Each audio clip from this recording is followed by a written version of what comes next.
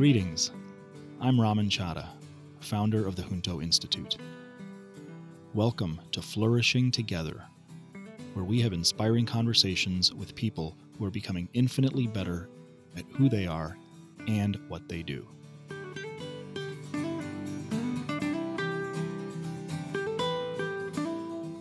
When we were planning this project, our podcast agency made a recommendation that because the Junto Institute has many layers and some complexity to it, that we wait to publish episodes where I interview guests.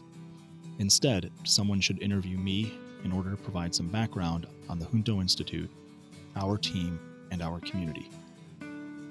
I couldn't think of anyone else but my friend, Jeff Leitner, to fill that role. He is not only one of the smartest people I know, but also the person who had the greatest influence on Junto in our early years without even being involved. So in this episode, the first of a two-part series, Jeff gets me to share why this podcast got started, who it's for, and the guests we're going to feature. He also has me discuss Junto, why it exists, the connection we have with Ben Franklin and Leather Aprons, and what we're accomplishing, as well as details on our vibrant community that we call the Tribe.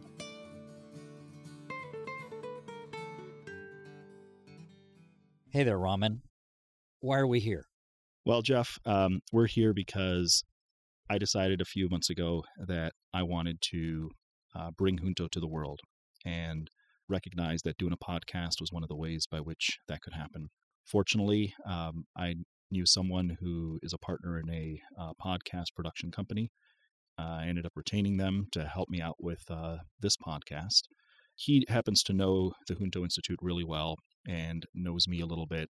And it was his recommendation from a strategic standpoint. We set this up so that people could get a better understanding of what Junto is all about. I've always recognized that it's something that's a little bit complex, perhaps more complex than it needs to be, but it is what it is. And I decided to open things up by having you be here with me because of our history together, which I know we'll get into, as someone who was there from the very beginning. So how do you feel about starting this enterprise? It's funny that you asked that question because that's a question I'm going to be asking every single guest that we have on this show. We use something called the emotion wheel in Junto, and it is a graphic wheel that has dozens of words on it that depict actual human emotions to enable people to identify close to precisely how they're feeling at any given moment. So at this moment right now, I'm feeling very stimulated, pretty content, but I also am feeling a little anxious and nervous because I've never done this type of thing before. And so I don't know what to expect. Tell me a little bit more about the anxiety. What is it specifically you're anxious about? I have never been comfortable being in the spotlight. I have had many offers to do things at a much larger scale than we've done in the past or that I've done in the past. And you've been in some of those conversations. I have come to the conclusion that with what we have been able to accomplish even thus far and what I've observed and experienced thus far is something that I really want to bring to a larger audience. And over the last few years, as podcasting has taken off, there have been a number of people who have recommended that I do this. And they're people who I love, I trust, I respect, and I admire. And so that's why I'm feeling the anxiety. I'm in a very uncomfortable zone right now. Tell me a little bit about the being stimulated. What about this enterprise stimulates you? It's the conversations that we're going to be having. Also, because you're here, you tend to bring out the best in me, if not the better in me. And so I'm just really excited about that. I'm always pretty stimulated when I have the ability to be in your company. So before we go any further, I'm actually going to pass the wheel to you and ask you to also share how you're feeling right now. I don't know it as well as you do, so you have to give me a second. Let me rephrase that. I don't know this at all, so let me give you myself a minute. Judging by this wheel, I seem to be about three things at once. One of them is sort of astonished to be invited to play this role. I know this is important to you, and I'm honored to be playing it, and I'm always surprised when you say that I pull out the best in you. I am looking forward to getting into this a little bit so I can be playful. That's going to make the best conversation for other people. And I'm a little concerned about being inadequate in this task because ultimately a lot is riding on this for an institution that I care about. And I want to make sure I'm up to the task. So you also said that you were feeling content. What about this new experience isn't that unusual to feel contented going into a brand new experience? You don't know how it's going to go. Contentedness is more in general. It's less about how I am like in this moment, although I am still very content in this moment. I'm just at a very content place in my life and all that I have to look forward to. As I've been saying lately to a handful of people, borrowing a phrase from a poet and an author I admire, I'm on the brink of everything, and that's what's driving this contentment. Let's talk about a bit about this podcast. What are you hoping to accomplish with this? What I'm hoping to do is to have these types of conversations, but in a different way. Obviously, where I'm doing less of the talking, and instead we have our guests doing more of the talking so that people hear about these experiences that they are having with this. I have just this unbelievably great job, if you will, if you want to call it that. But I get to live this life where I'm around people every day in and day out, mentors, alumni, program partners with whom we're having these conversations. And people are continually finding a way to integrate their business with their self. People who demonstrate that not only do they have a bright mind, but they've got a brighter heart and a brighter soul. And so I want to be able to bring some of those conversations that I have the good fortune of having day in and day out to the world, because I've just seen people's reactions when they get to be a part of it. They feel refreshed, they feel invigorated.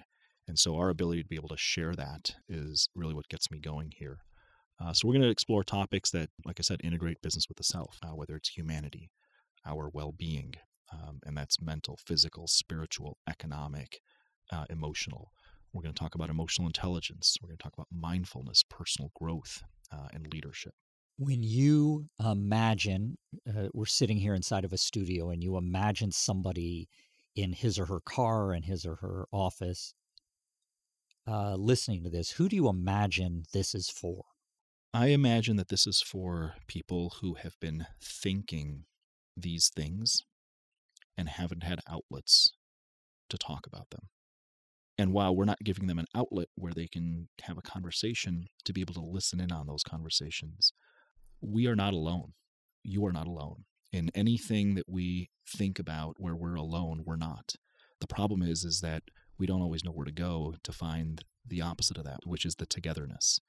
And that's what I hope to bring. And so I have realized, I've concluded because I've experienced it, that a lot of people have these thoughts and have wished that they had these outlets.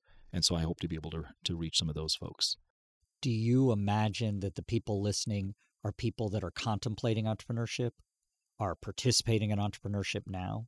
I believe it'll be a little bit of both, but I don't know which direction it'll go. I imagine that much of what we're going to be addressing is going to be focused on things that are more relevant to people practicing entrepreneurship.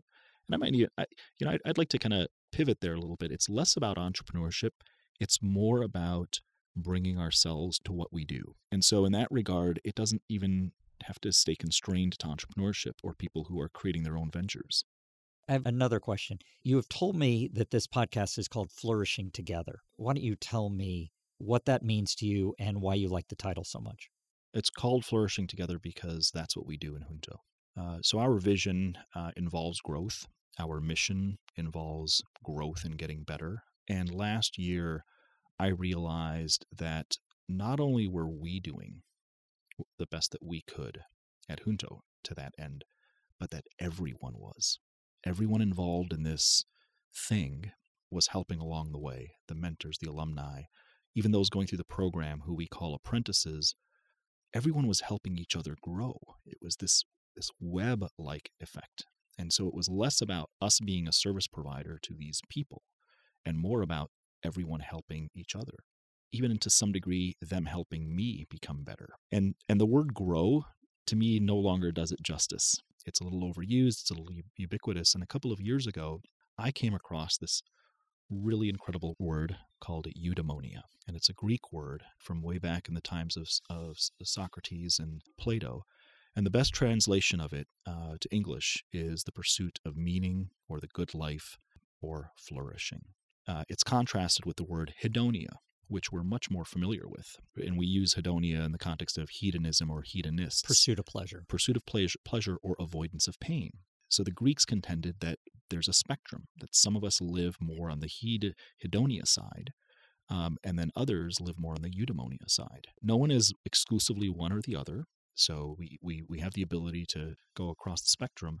So that word just stuck with me, and I love this concept of eudaimonia, knowing that one of the translations to English is flourishing. I said, that's the word that it really gets to, because I imagine this flower, this plant that not only grows, but becomes brighter and bigger and continues to feed the environment around it.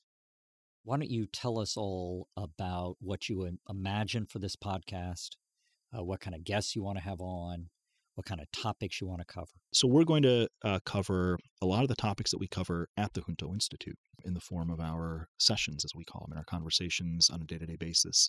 We're going to feature a variety of our alumni, people who've been through our program, and a variety of our mentors. In fact, each of our episodes, in all likelihood, is going to have one person from each of those two categories. So we'll cover a specific theme. I will interview one of our alumni on that theme. I'll interview one of our mentors on that theme, and I'll share my thoughts on that theme.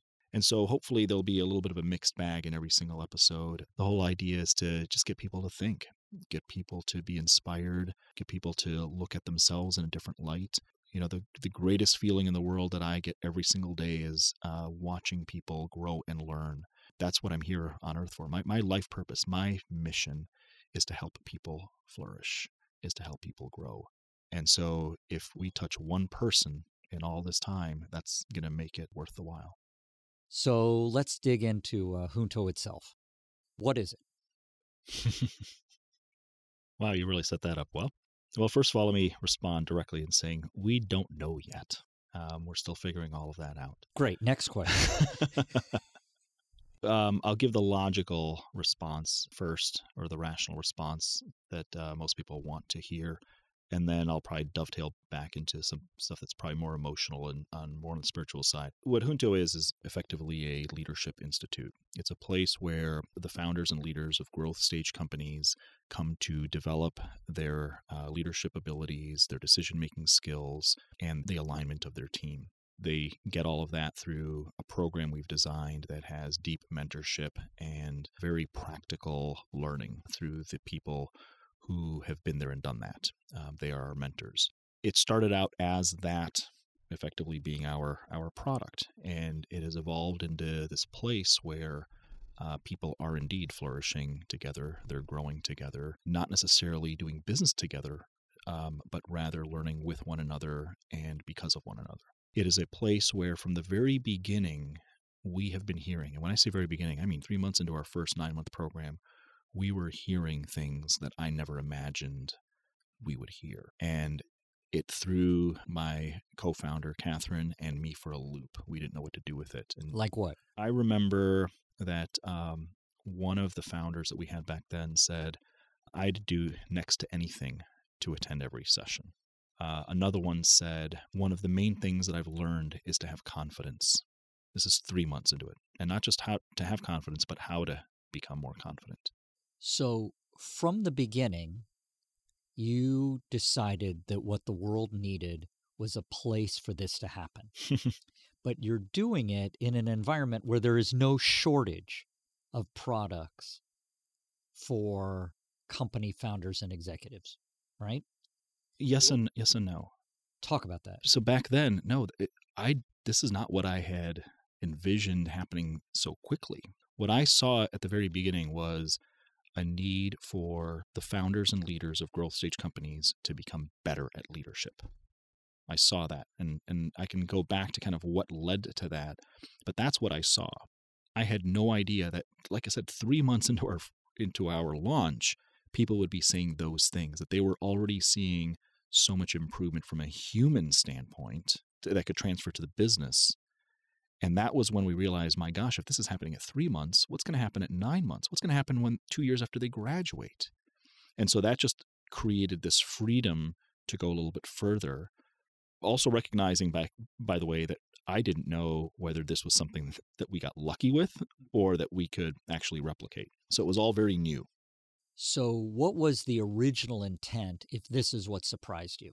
We talked a little bit about my background as an educator, and one of the great things about being at a university like DePaul, which happens to be right in downtown Chicago, it's an urban and commuter campus. So there's a lot of adult learners, as they call them, a lot of non-conventional college students. I often say this when people ask me, "What did you learn from being an educator?" I learned how adults learn. Is really what I learned, and I not only learned how adults learn, but I also learned how entrepreneurs learned because we did so much work with them. Along the way, I began studying leadership. In fact, there's a funny story about that because I had wanted to learn about leadership on my own and figured that it could benefit my role at the time in running the Entrepreneurship Center. So I sent an email to the dean of the business school and said, "Can you send me through whatever training you put all of the department heads through?" I didn't get a response at first. I followed up, and the response was, "We don't send them to any leadership training." And I found that kind of funny and ironic, given that we were a business school, an accredited business school in a large city, and that the heads of the management department, finance department, and so on didn't go to leadership training. So then I sent an email to the head of training and development at the university. Got a response 24 hours later that said, "Thanks for your question, Raman. I did a search, and here are some leadership seminars I found." And I responded with, "Well, what do department heads across the university or chairs or deans go through?" And there wasn't one consistent one for the school. So, like most people, I just started Googling myself. Kept coming across this phrase, emotional intelligence. And mind you, this is about 10 or 12 years ago now. And so the more I dug into that, the more I started to become really fascinated with emotional intelligence. And the reason was because it was rooted in science, whereas leadership is not. It's one of the reasons why many people debate whether leadership can be learned or even taught. But emotional intelligence is rooted in science, and therefore one can argue that it is easier to teach or easier to learn. And that was when I realized, wait a minute, no one is talking about leadership, much less emotional intelligence, in the context of startups and entrepreneurship, in the context of the people that are starting these companies. And so that's what led to kind of the stimulation of an idea whereby I thought there could be an opportunity here to bring something to the world. So this idea of emotional intelligence has been with you from the get-go with Junto. Mm-hmm. I didn't know that. When I realized that I wanted to do something in this area, this was around 2010-11, where the whole lean startup movement began in the world of entrepreneurship and business. And one of the core elements of that is to talk to your customers to find out what pain points they have. So I went out and I actually interviewed a few dozen startups in Chicago, and namely the founders. And we just asked them questions like, what do you wish you would have learned up to this point? What do you want to learn going forward? Who do you wish you had in your network? Who do you want in your network? What do you wish you had in your toolbox back then? What do you want in your toolbox now? Uncovered all this incredible information, whiteboarded it all with a couple of friends of mine, looked for patterns, and I'll never forget the day when I said, there it is. If we can figure out how to provide all of this that's on this whiteboard to a company and its founders, we've got something. And they said, well, how are you going to do that? And I said, that's what I've got to figure out. But if we can come up with a solution, there might be something there. Very few people said, I want to become a better leader, or I need more leadership training. But so much of what they shared was an outcome of that. And nobody said, I wish I had higher emotional intelligence. Absolutely not. Absolutely not. And mind you, this is, emotional intelligence as a phrase became popular about 22 years ago by Daniel Goleman's books. But even 10 years ago wasn't in the daily parlance of most people. Today it is. It's different. Back then, it was more about, I need to learn how to motivate my people. I need to learn how to sell more effectively. I need to learn how to solve problems better with my team. So they're talking about all this stuff. And then as I'm studying emotional intelligence alongside of this, I'm sitting there going, dude, I got something that can help you with that. I got something that can help you with that. And then it was a matter of weaving all of this together. So emotional intelligence was sort of a half step away from everything that they were asking for. More than a half step, I would say. Yeah. But it was, at least to your mind, the sort of silver bullet that if you could transmit this idea, how to become more proficient at emotional intelligence, how to grow, then it would achieve all the ends that were on your whiteboard. Is that right? Not necessarily that it would, but it could, right? If people actually made that effort, that it could. Little did I know that that's exactly what was happening, but I couldn't see it because I'd never seen it before. So you were actually developing emotional intelligence in the first companies that went through, but they didn't know to call it that, and you didn't know to call it that because it had not occurred to you that that would be the outcome. We knew what to call it. We were using the phrase. We just didn't know that it could happen so quickly just because people were actually not only studying it, this is the important part, they were actually applying it. because that's what we've been all about, right? It's not just about studying emotional intelligence. It's one thing to know it. The definition we use of emotional intelligence refers to the ability and the need to use the information. So it's one thing to be emotionally intelligent from an awareness and understanding standpoint.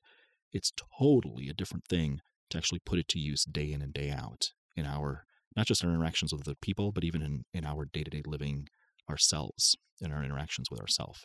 I'm struck by how funny it is that because it had never been applied in a business context, because it had never been applied in a leadership context, because it hadn't been applied in an entrepreneurship context, when it was happening, you didn't even know what to look for because there was no track to follow. I mean, you might have gotten this right for years and had no idea you were getting it right. So I guess good on you for figuring it out early on.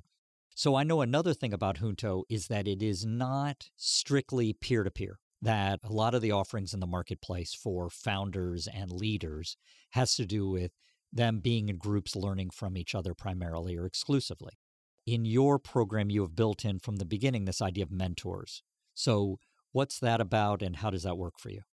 Yeah, so once I had believed I was validating that this solution could address the problem, then it was a matter of, okay, how do I turn this into a business? How can I make this work economically? And I couldn't figure out how to do that in a way that made sense for both the market and for us as the business, unless we had the ability to have people who were involved who effectively provided their time.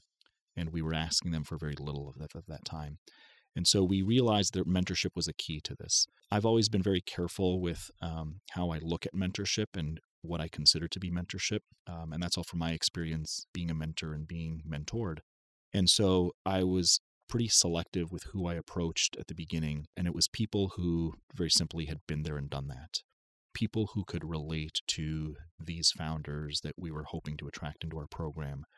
People who had experience building companies, failing with some of them, succeeding in many of them, growing them, and be able to not only understand the questions and challenges that the founders would have, but more importantly, be able to relate to them emotionally. So the mentors have become a real critical piece to Junto. They are effectively today a part of our team. I don't run a small business. I run a growing community. These people, they don't just donate their time. They donate their heart and soul.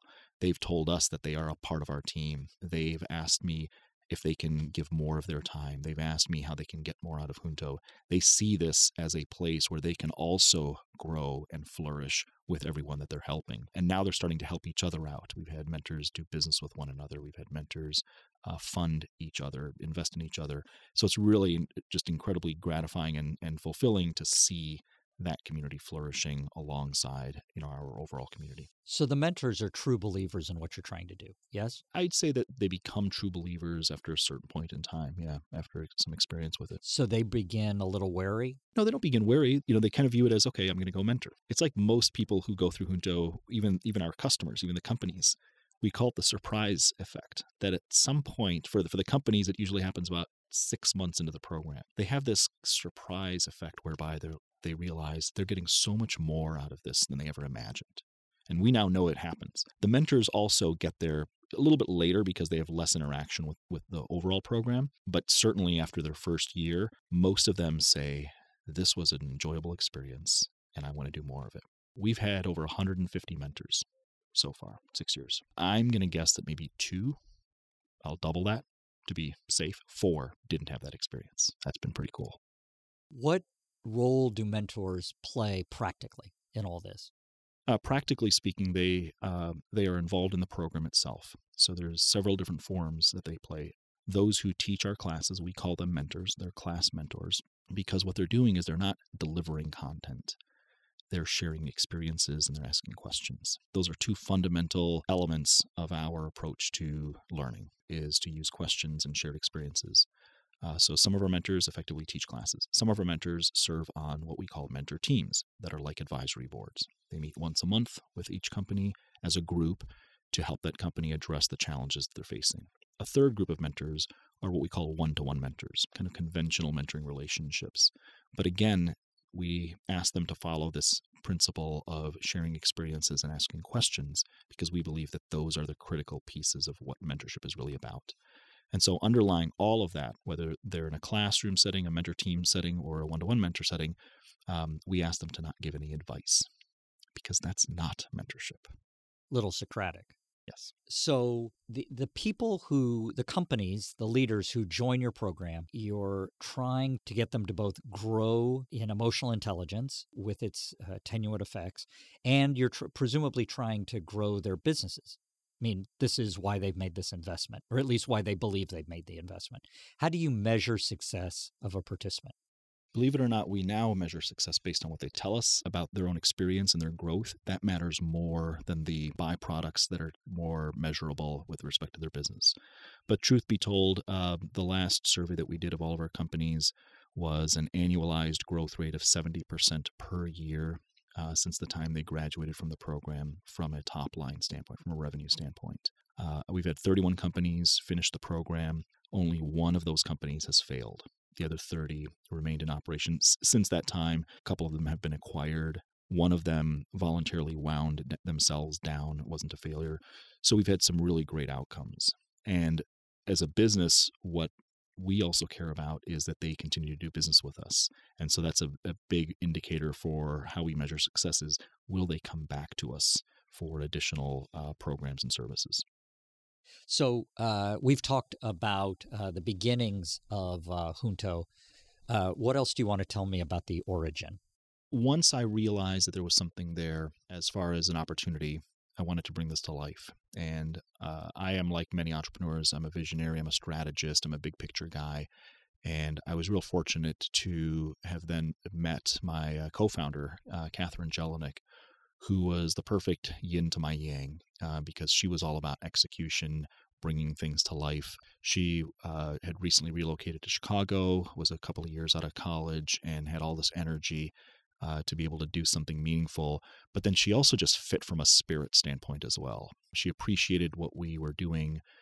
She also had an appreciation for Benjamin Franklin, which we need to get to at some point, and enabled this to come to life. She brought it to life and brought her own magic with that, her own sense of presence and being that complements my style and my being very effectively. Looking back, there's no way this could have happened without our partnership, like most good partnerships. And so I'm real fortunate that I got lucky in that regard. I was actively looking for a co-founder, had a short list of people, and she made the short list, and it just worked out in a lot of ways.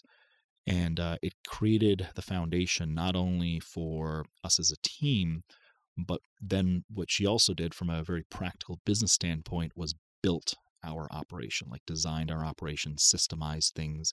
And it's now been almost 2 years since she left the business operationally. And what's been remarkable is all that work is now starting to pay off that she had done from an operational standpoint. And we're just a very efficient, productive business despite our small size. So it's been real powerful. She is also, I can say, having known her since this started, that she is a walking, talking, breathing manifestation of emotional intelligence, which you at the beginning were not. Well, I was becoming. I will say I was becoming. Not as obvious to those of us. Yeah, and no, I appreciate you bringing that up. Catherine is one of those people I referred to earlier, which is she grew up in a very nurturing environment. I've heard a lot from her about her household and her parents and her family, and she had those gifts. And she also is an old soul. These are things that she has been thinking about for a long, long time, spends a lot of time discussing with people close to her. And on the other side, I wasn't born with these gifts. I didn't have great social skills. I lacked an enormous amount of self-awareness growing up and well into my 20s and 30s. That plus being a part of an immigrant household got kind of quote unquote suckered into the trappings of Western society and never felt like I fit in because we moved also a lot when I was a child. So I had like the perfect storm of all these circumstances that didn't enable me to become as emotionally intelligent as I could. And my parents to this day, God bless them, they're alive. They admit that they didn't know what they were doing as parents. They were doing the best they could, but they weren't as effective as they now looking back wish they were. And so someone like Catherine was a perfect contrast to that. And that's why, despite our age difference and our experience difference, I learned so much from just having her by my side day in and day out in the business. It really hit home when just maybe 5 or 6 years ago, we were doing a session on empathy, which is only one of many competencies in emotional intelligence. And I stress that because many people actually define emotional intelligence as empathy. They oversimplify it. But we were doing a session on empathy, and it occurred to me that for the first maybe 15 years of my marriage, my wife would drill that into my head. I wish you had more empathy for me. I need you to be more empathetic. And I understood it intellectually. I never understood it emotionally. I never knew what that meant because I didn't feel empathetic because it wasn't a natural thing.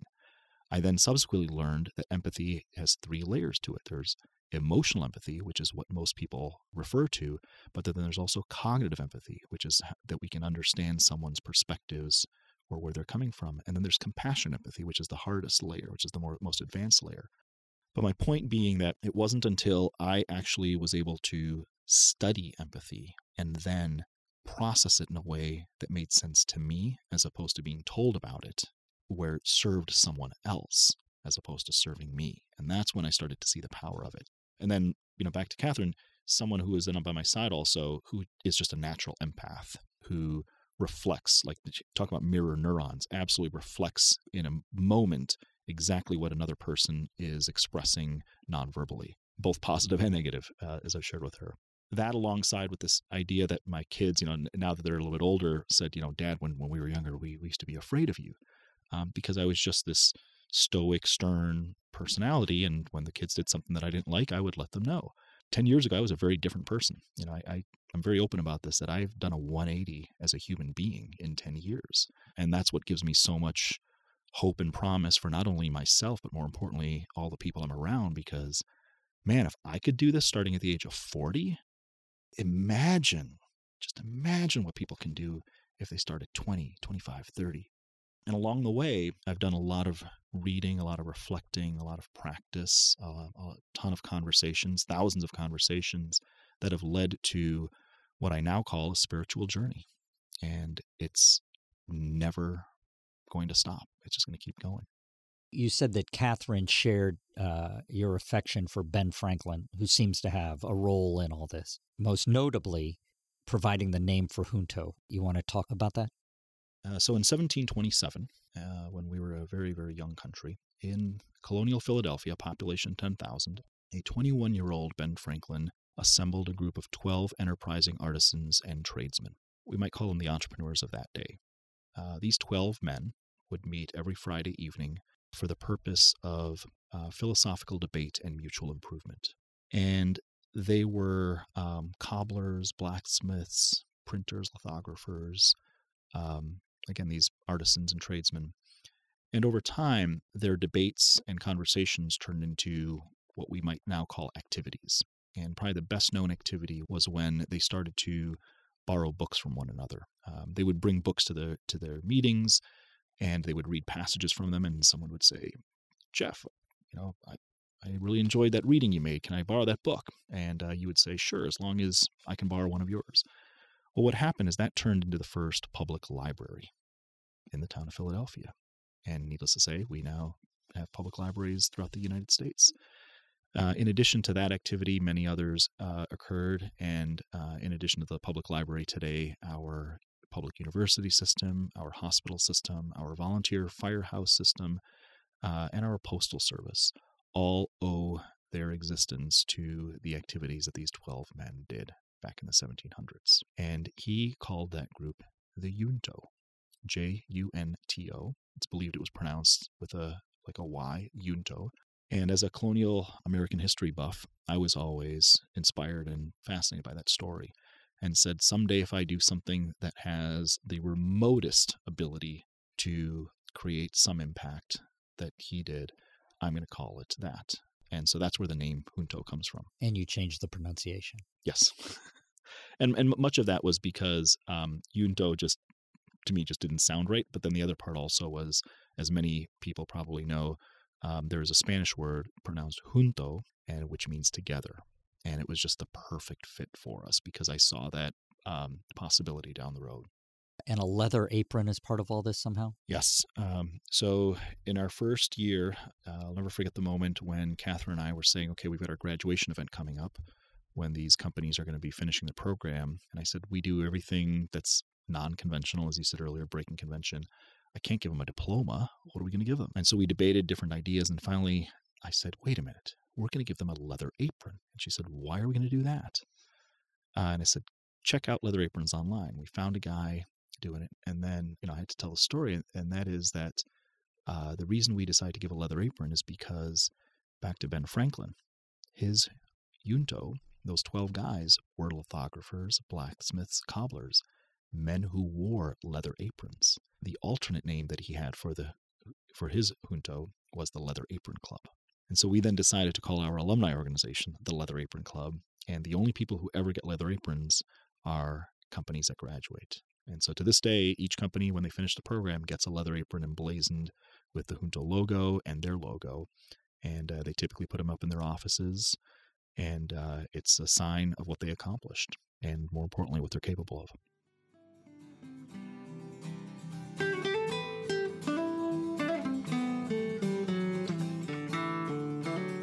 So there you have it, some background on Flourishing Together, as well as the Junto Institute. But we're not done yet. In our next episode, part 2 of this interview, Jeff and I talk about our theory of the third wave of business. We get into one of my greatest passions, the topic of emotional intelligence, and he puts me in that uncomfortable position of talking about myself. If you haven't already, please subscribe to the podcast so you don't miss it. This episode was produced by Dante32.